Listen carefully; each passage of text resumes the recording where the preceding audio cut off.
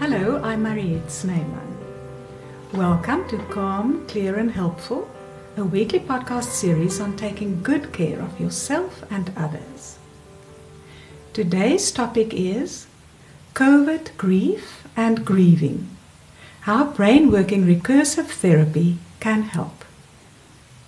My guest is Rafik Lockhart, clinical psychologist and director-founder of BWRT South Africa from Cape Town. Hello, Rafik. Hello, Marie. It's nice to see you. I'm so glad you're here. I know, it's nice to see you again. Yes. It's been a while. Yeah, it's been some time since we recorded that general podcast on That's BWRT. true.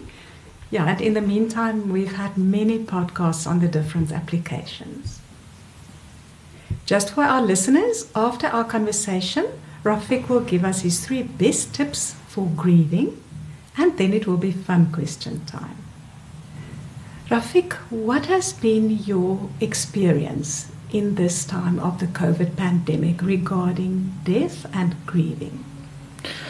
Right, so I've always had an interest in death and grieving. When I worked at a place called Lentegeur Hospital in 1989, and I was fortunate enough to work with an expert at the time, George Savage. He had an interest in grief. I didn't know much about it then, but I worked in the unit, and he was a grief expert, and he spent like a lot of time doing grief therapy.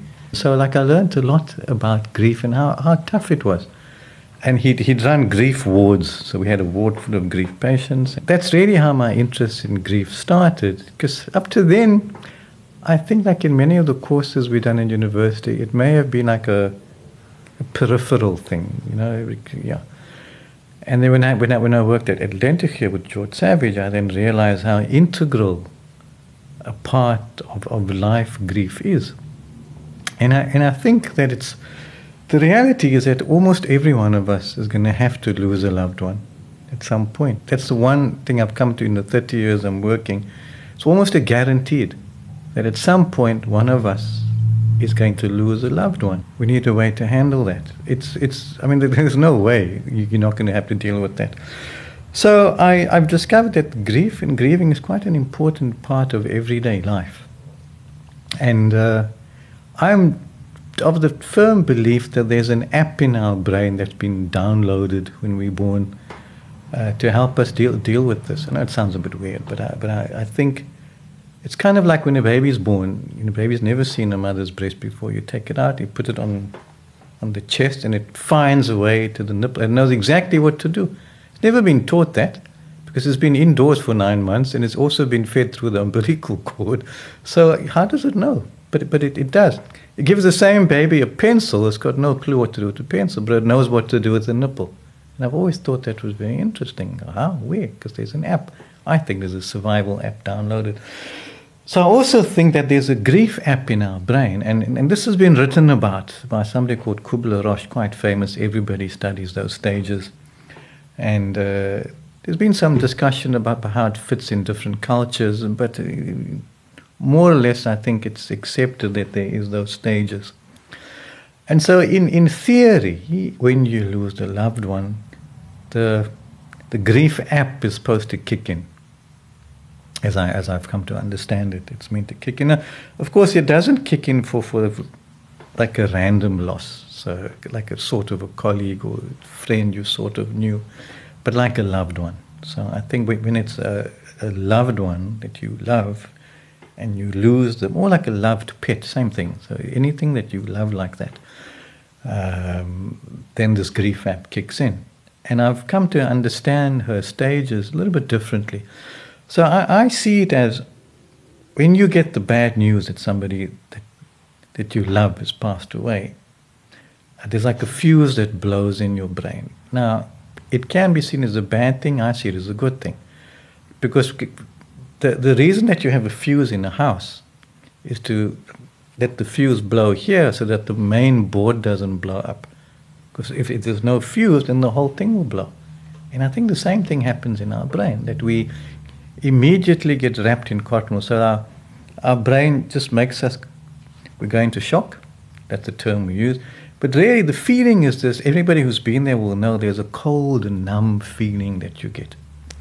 And that cold, numb feeling is, I think, a protection from having, like the electricity goes straight into the main brain, the main blocks, and blow it up. Right. So there's a time everything just goes numb. I remember this when my brother died. I'll talk about him a bit later. But everything just goes numb, and you just get that cold, numb feeling, which we call shock. And I think that's the brain being wrapped in cotton wool immediately, okay, to give you a chance to really slowly process what's happening. Because you see it move, people just have a heart attack. So so-and-so died, poof, dead. And that's not really what we want, okay. Then from there, you go into the next stage in a little while, and that is where you start to have to do things. So you got to organize a funeral, you got to call people, you got to make arrangements, and most people describe that as they're on autopilot.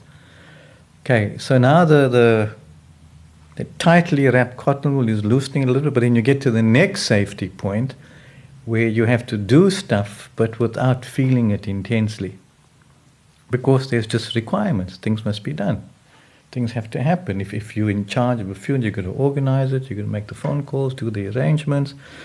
And so people often describe the feeling of, I was doing it, but it was autopilot. And again, I don't see that as a bad thing anymore. I see it as, well, that's a necessary process, because you need to be doing times. And if you're busy collapsing from your intense grief, then who's going to do the stuff? Okay, so you go to the next phase, where you're starting to do things, but it's in autopilot. And you'll do many things, but it almost feels like you're not there, like you're watching it happening. Then you start to get to the third stage, which is what I then call this the feeling stage. And I've found that there are three main big feelings. So feeling one is anger, feeling two is sadness, and feeling three is in guilt. Now, the anger is not planned. We just get angry. We feel anger towards everyone.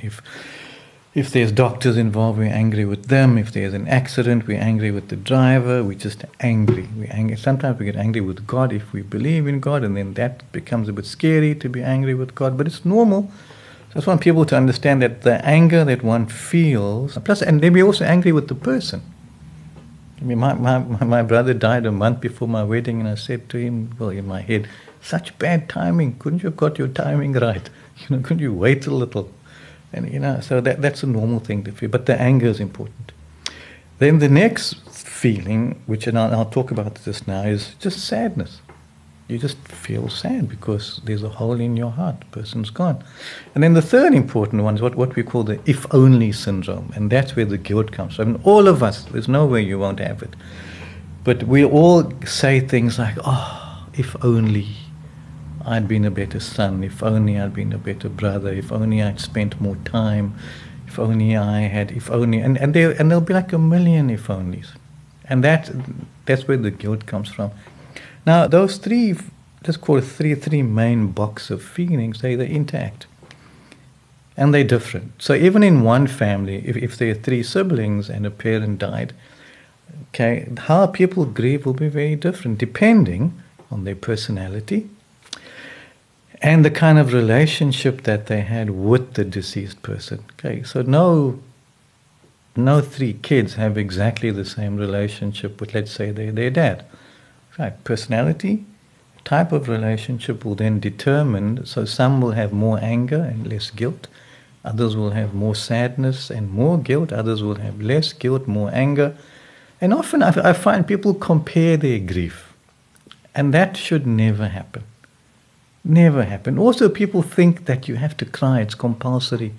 I've seen people put eye drops and like pepper in their eyes at funerals, and I thought, okay. But I've understood why, because their grief's different.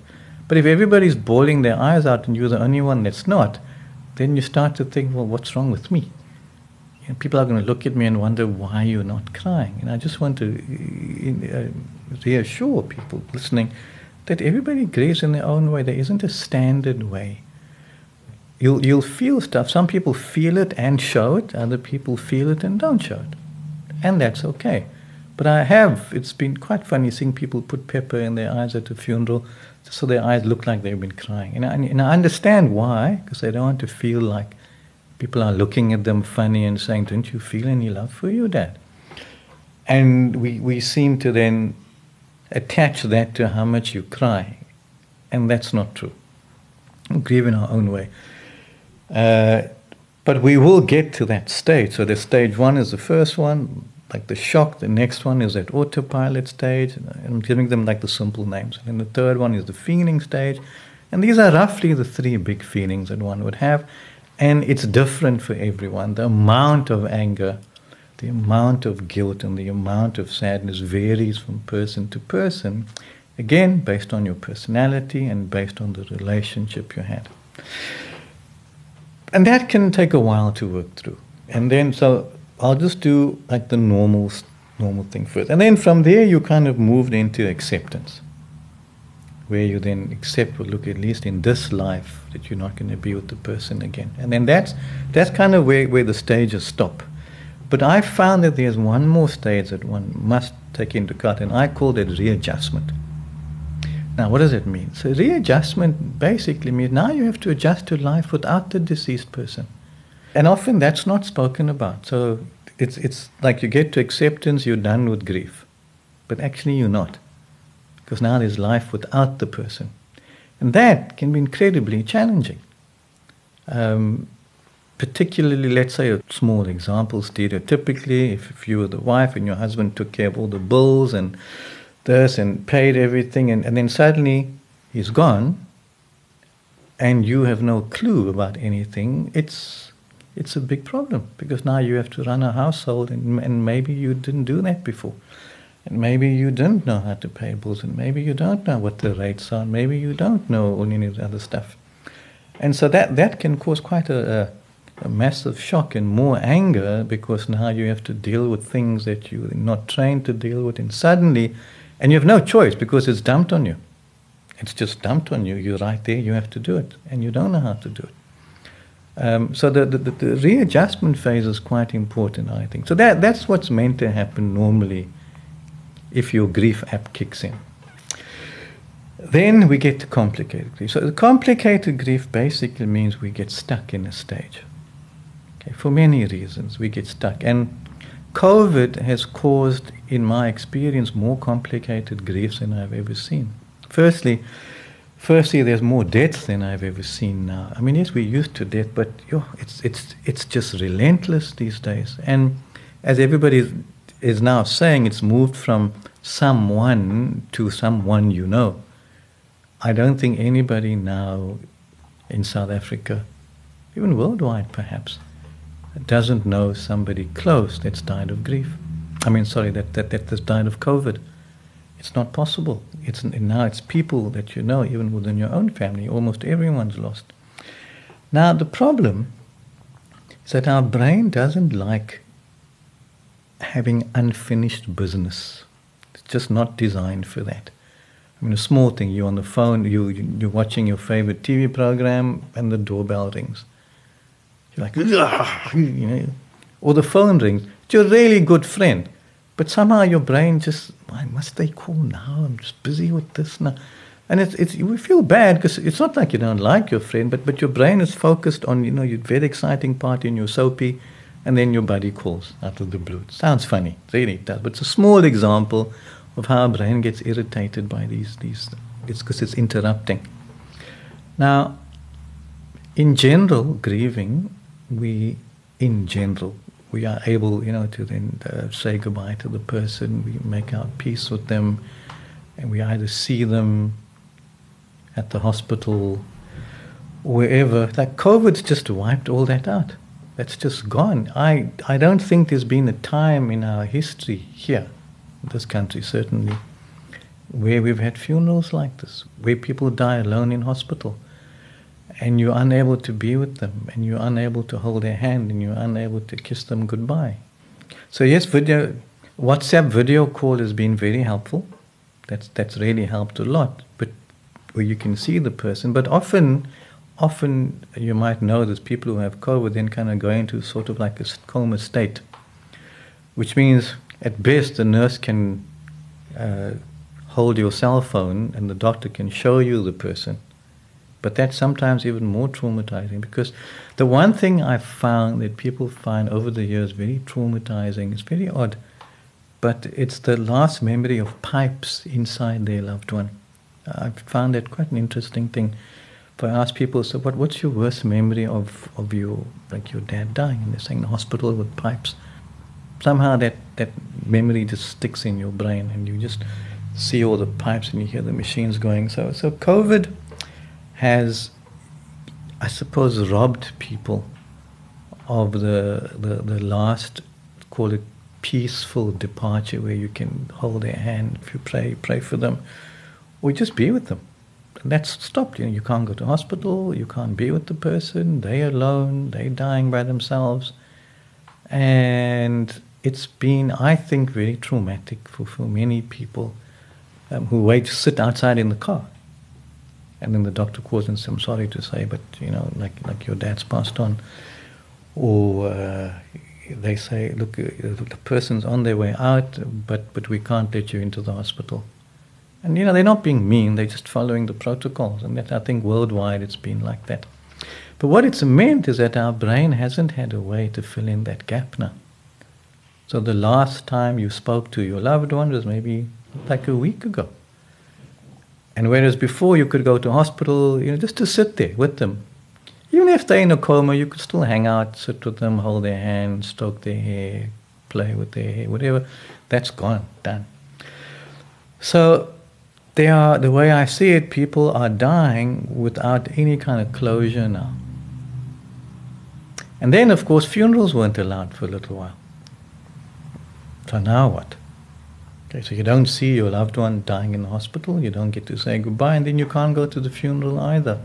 Or if you do go to the funeral, only I think like a small amount at first was 5 and then 10 and then it became 50. But so all of that, I think, has led to these complicated griefs where in simple terms, it's unfinished business. So our brain has an open file about your loved one passing away, and it can't close by itself. So it's very hard to get to the acceptance phase. You're forced into the readjustment stage where you must get on with life without the person, but you're kind of stuck at another stage. So that's where therapy, and all therapies, I suppose, are designed to help you to get to acceptance. BWRT, if we're going to talk about that, it just gets you there a lot quicker. And I know people have spoken about, and they say, yeah, but shouldn't grieving be like a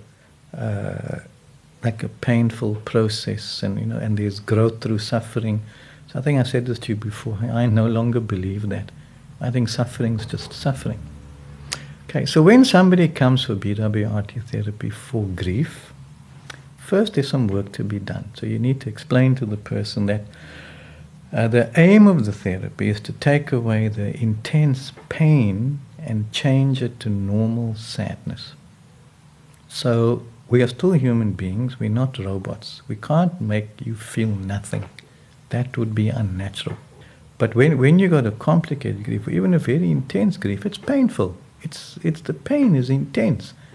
And sometimes that pain can last for a very long time. So what BWRT does in 1 or 2 sessions is takes you from intense pain, to normal sadness. And with normal sadness, one doesn't need treatment because it's normal. And normal sadness slowly just gets less and less and less and less with time. But it's that intense pain that could last for a long time. And that kind of intense pain then stops you doing many other things.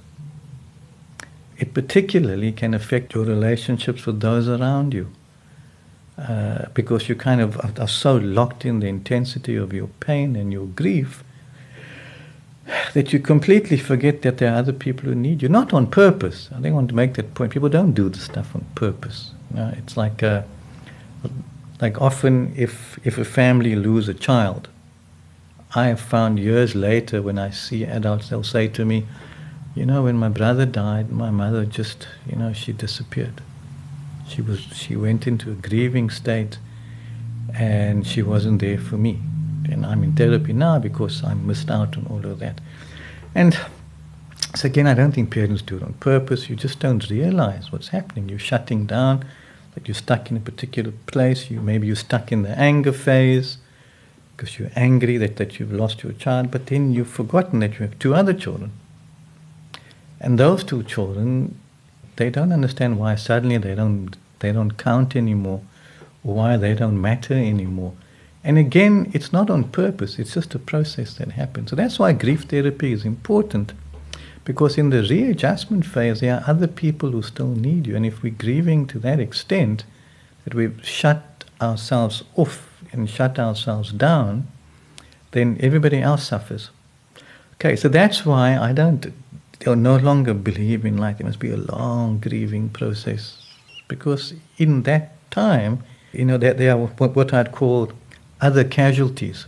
So there's collateral damage. Other people start to suffer because of your grief.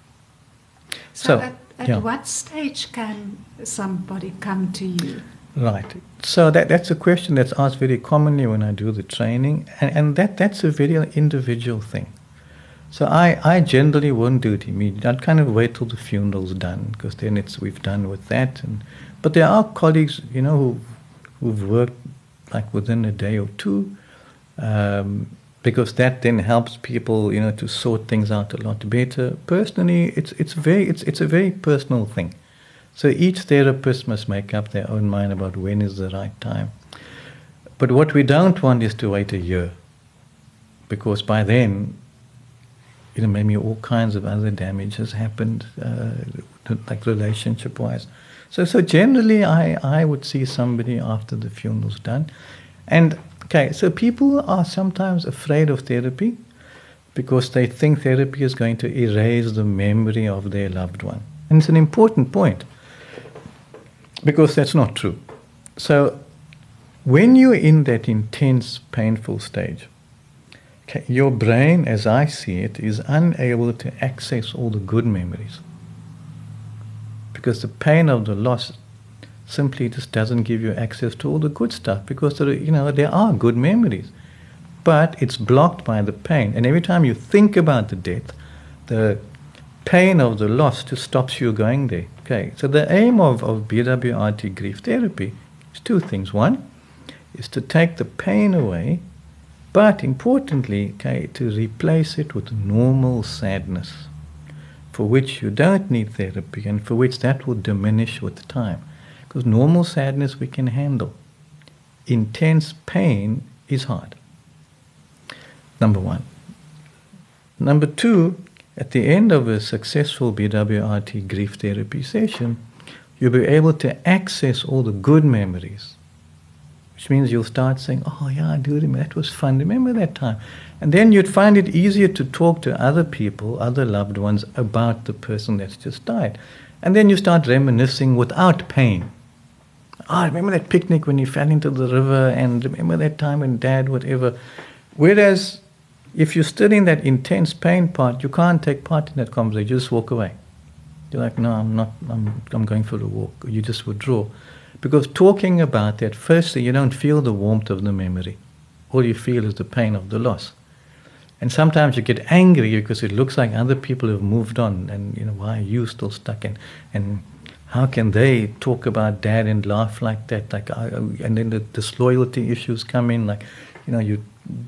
It's very complex, but you laughing, and how can you be talking about that fun thing? We just lost our dad. So those kinds of things then complicate relationships between other people who get angry with you because why are you still, let's call it morose, and we're just trying to get on with our life, and yes, Dad's gone, but we're getting on with life, and you think, but you're disloyal, how much could you have loved Dad if you're laughing about it now? All right, so all of these things are normal things that do happen, and they're not stuff that's generally spoken about, but they exist, and they cause complications. That's not even getting to the fights about the will. Let's not even get to that part, right? And that's why I do say to people, please make out your will properly, because it leads to endless, and then the death of the person then creates more problems, because now there's fights about the will. That's another topic, but that happens. So, who was the favorite and why are you getting this? And then there's no will, let's just say. Then people start fighting about, well, I want that. That fur coat was promised to me. Mommy said I must get it. No, she didn't. I'm sure anybody listening has been through this or has heard of these kinds of things. Unfortunately, they can cause lifelong conflict. You took Mommy's emerald ring that Mommy always said I must get that ring. You took it. How dare you? But Mommy told me I can have it. But so, it sounds odd to talk about business, but the will, if it's neatly put out, generally solves all those problems. And if you didn't get what you didn't get for whatever reason, then you sort it out with the dead person in your own thoughts with them. But at least like siblings aren't fighting or relatives aren't fighting. That's just like a side topic, but that complicates the readjustment phase. It also complicates the anger phase because people do fight about possessions and inheritance. That's just a fact. They fight about it during divorce. You don't think they'll fight about it when a death happens. So that's important. So the aim of the therapy is then to give you back the good memories which your brain is unable to access while you're in the intense pain phase. So people mustn't be afraid that we're going to wipe out their loved one. In fact, we're going to give their loved one back in a memory way. So all the good memory you can start now laughing about it, start talking about it, start remembering all the good times you had, almost like a treasure chest as opposed to just this deep loss.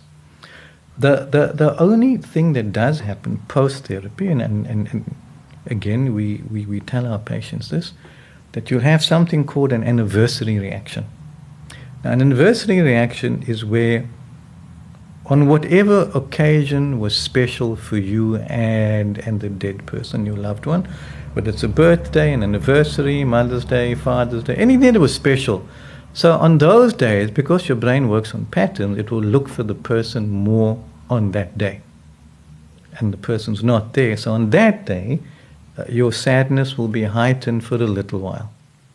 But if you've had successful therapy, your brain will then go back. But it's not a relapse. People think, I'm relapsing. I say, no.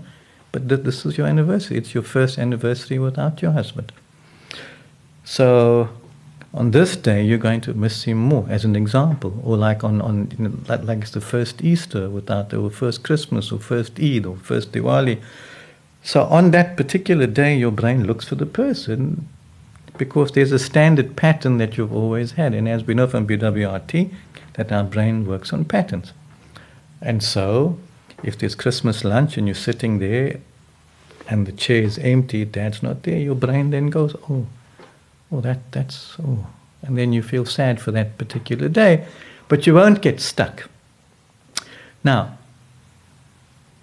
when people don't deal with the grief and they're in a complicated state, and I know this because I didn't initially deal with my brother's passing away. When he died from colon cancer at 34, I just figured out, I'm fine, I'm a psychologist, I'll get through this. But that's what I do, that's not what I am. As a person, I'm still hurt and bleed like everybody else. But I just carried on, but it was very painful, and I'd cry about him, or people would say, hey, listen, your brother's passed away, or your brother had cancer, is he okay? And I'd say, no, he died. And I'd just burst out crying. People go, oh, I'm so sorry. People get awkward. If you burst out crying, they're not sure. Firstly, they feel bad that they started it, and secondly, not sure what to do. And then just kind of dragged on until I thought, okay, this is going on too long. I need to go and get this thing sorted out now. And when that happened was because a year later it was Eid, and of course he wasn't there for this Eid, and the last Eid he was. So that's when it usually hits people who haven't dealt with grief, that on a particular anniversary, birthday, Mother's Day, Father's Day, anything that was special, Valentine's Day, on that day is where your brain will then discover that the person, if you've been in the denial point, and then you get hit and then you have a breakdown. And that's okay. It just means, okay, it's time to go and get sorted. It's not a terrible thing. It just means, fine, I tried, my own, didn't work, still sore, need to get some help. And then you do. And BWRT is not a long, drawn-out process, fortunately, thankfully. Is that with successful therapy, we can take you through those stages in 1 or 2 sessions mostly. And people think that's so fast. But remember, there's time and then there's brain time. And we work in the brain.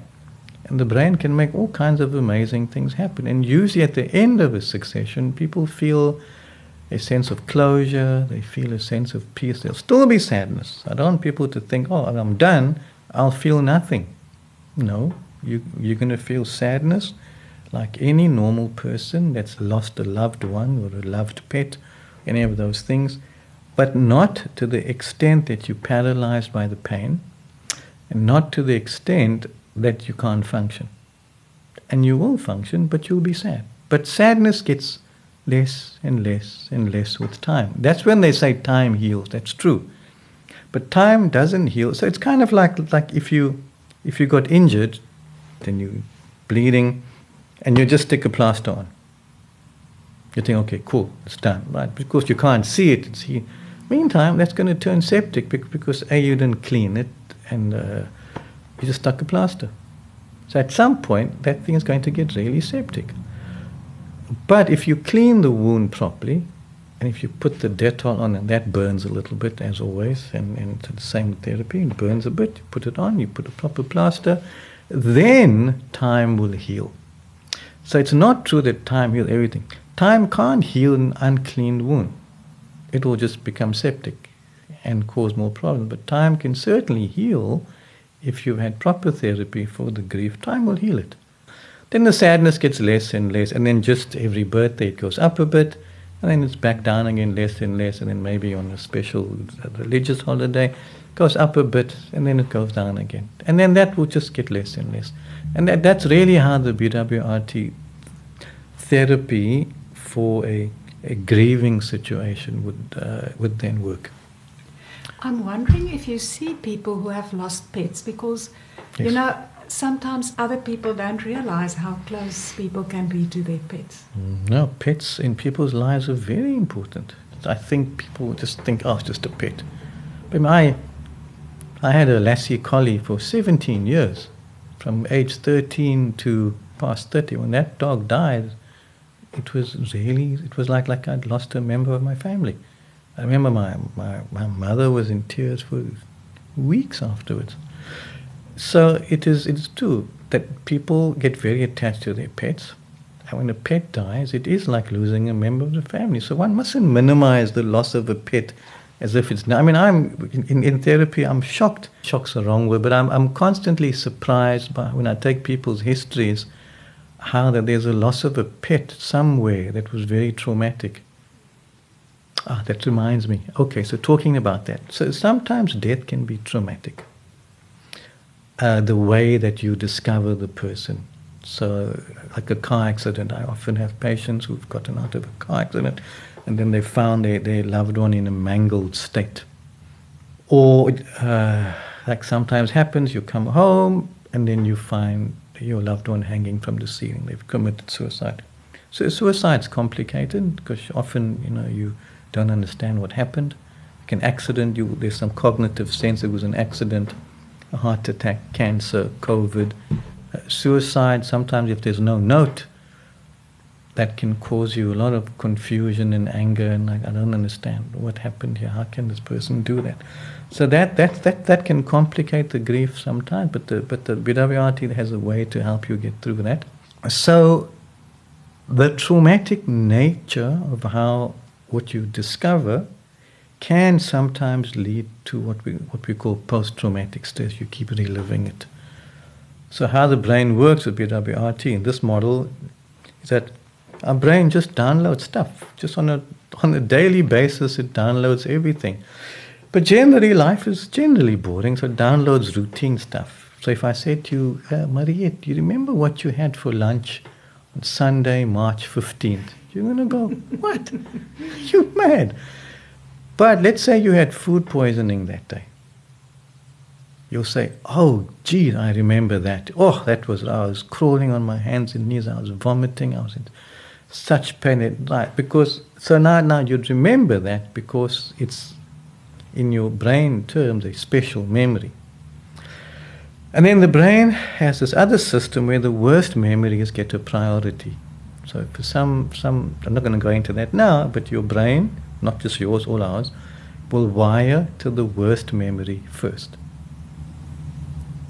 And so if you discovered your loved one has died in a like very traumatic way, so a gunshot, car accident, hanging, wrist cut, whatever it is, okay, your brain just downloads that as a memory.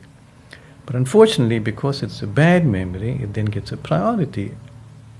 And it gets turned into like a YouTube video, and then your brain plays it back. So you're sitting watching a movie, and then suddenly there's a suicide scene.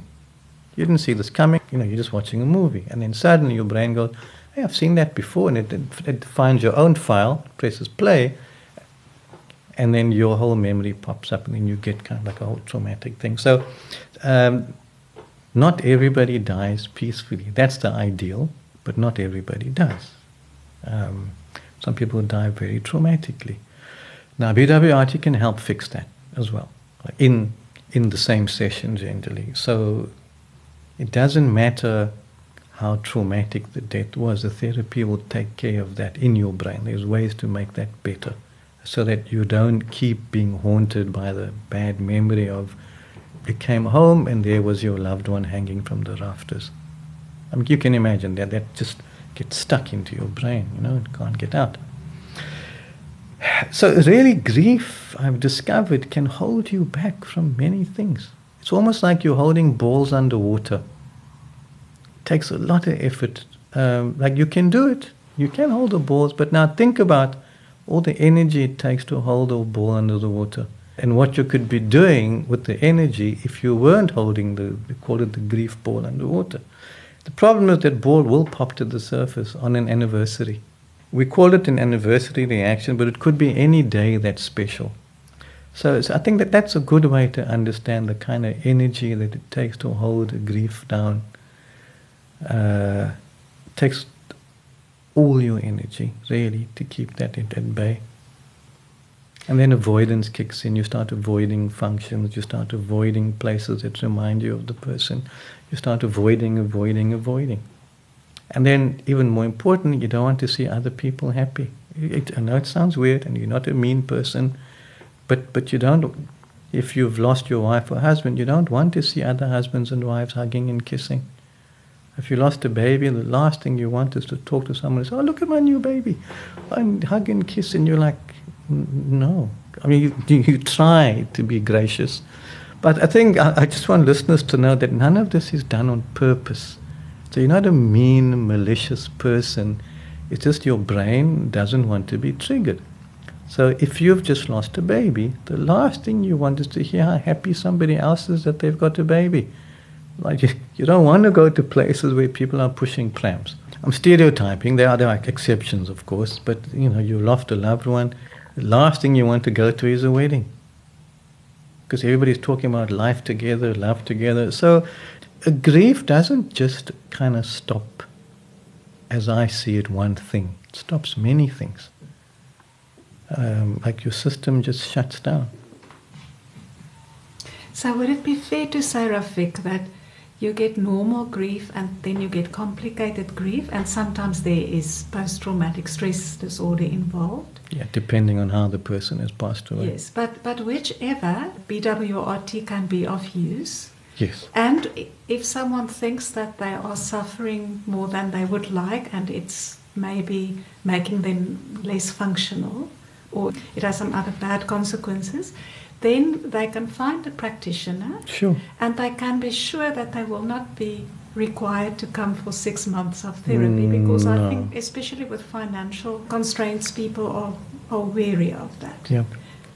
I think that BWRT has really freed me as a psychologist and my other colleagues, to do quick work and to do good work that's almost permanent in its resolution. And so even normal grief is still painful. And with BWRT, we can make the normal grief go quicker also. Again, So it's not being disrespectful to your loved one because you're recovering quickly. What it's being is that it's helping you to grieve quicker so you can get on with life quicker. And those who are then need you and depend on you don't suffer the consequences of not having you emotionally available. So initially, the BWRT grief therapy was designed for complicated grief. Over the years, I've discovered that in fact it works equally well for normal grief because it lessens the length of pain. And I've come to believe that pain is just pain. I don't believe that there's growth through suffering anymore. So even for normal grief that just feels like it's going on too long, or normal grief that's just feeling really intensely painful, BWRT can help you move from that point to normal sadness so you can get to the readjustment stage quicker without in any way being disloyal or disrespectful to your loved one. Because some people do have that thing. They have it in their head that they should suffer for a long time as a sign of how much they love the person who passed on. And while I can understand it, I think it's completely unnecessary, and it's a misunderstanding of. Of course, in the meantime, there's all this collateral damage going on around you, other kids, other siblings, whatever. So yeah. And can you explain whether BWRT can be done online? So it actually works fantastically well for online because of how BWRT is. So there were some colleagues doing it online even before lockdown.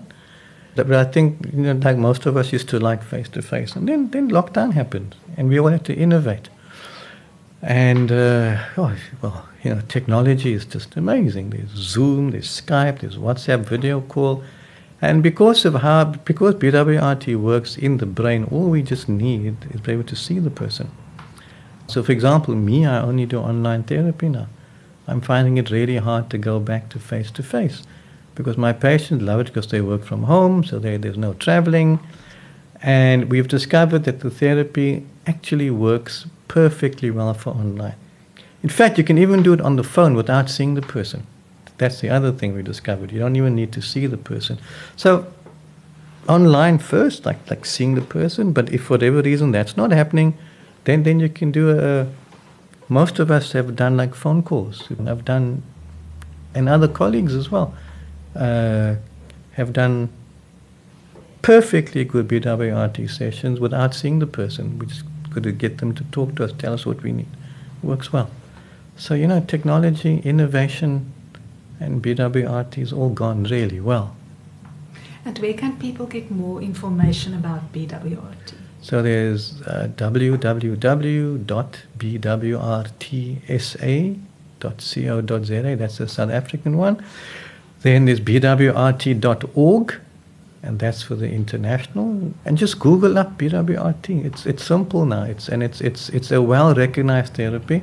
So in South Africa, I have trained now about 1,500 psychologists and 18 psychiatrists.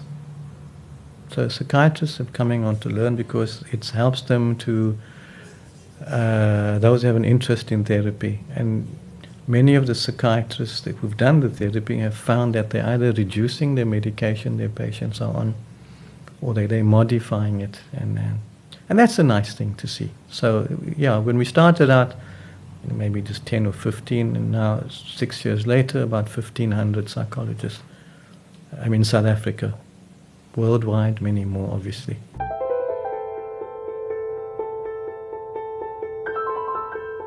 And now for your 3 best tips for grieving, please. Okay, so I think firstly understand that if I'm right, that there's an app in your brain that will kick in the moment you lose a loved one. The second tip is that to understand that grief is normal, but it can get stuck. Thirdly, you'll know you're getting stuck when the pain is too intense. Okay, so tip number 1 is when the pain feels too much, go and get help. Don't be like me. I dragged on my brother's grief for over a year.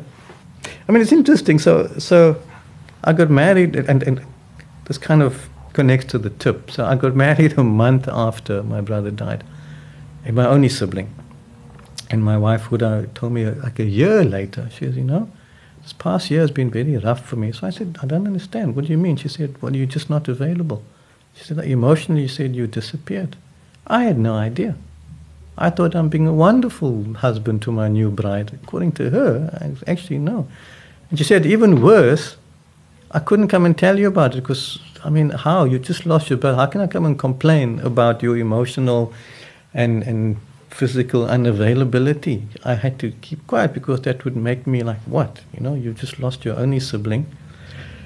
And so that helped me a lot. That was 2004. And I began to understand from that experience about just as a personal level how grief shuts you down. I didn't know I was shut down. I thought I'm doing perfectly okay. She came to say, actually, like a year later, like you disappeared. You just weren't here for this past year. And I was shocked. I was very grateful she told me this. But it helped me to understand how grief can just make everything shut down. So tip number 2, that rather than shut down and have all this other loved ones around you not be able to interact with you or you not interact with them, go and get help for that.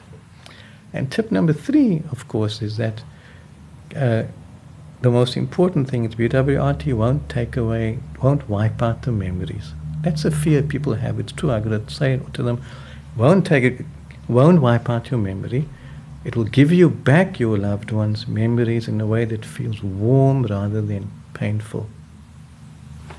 Thank you, Rafik. And now, on a lighter note, it's time for your fun question. Oh, okay. I'm waiting. Now we're going to the realm of the imagination. Okay. Which wild animal do you think would make a really good psychotherapist? A lassie collie, I have to say that. From first-hand experience? From first-hand experience. A lassie collie, because they're warm, they're easily connected dogs, they're very intelligent dogs, and they're intuitive. I know all dogs are, but I think that I've had other dogs besides collies. But a lassie collie, I think just in terms of its warmth, its connection, its intuitive connection, and its intelligence. Thank you. That will be a good therapist. Yeah. Thank you for your time and your expertise. Oh, as always, it's so nice talking to you again. We haven't done this for a while. Yes. And to our listeners, thank you for listening. If you found this episode helpful, please share it with someone you care about.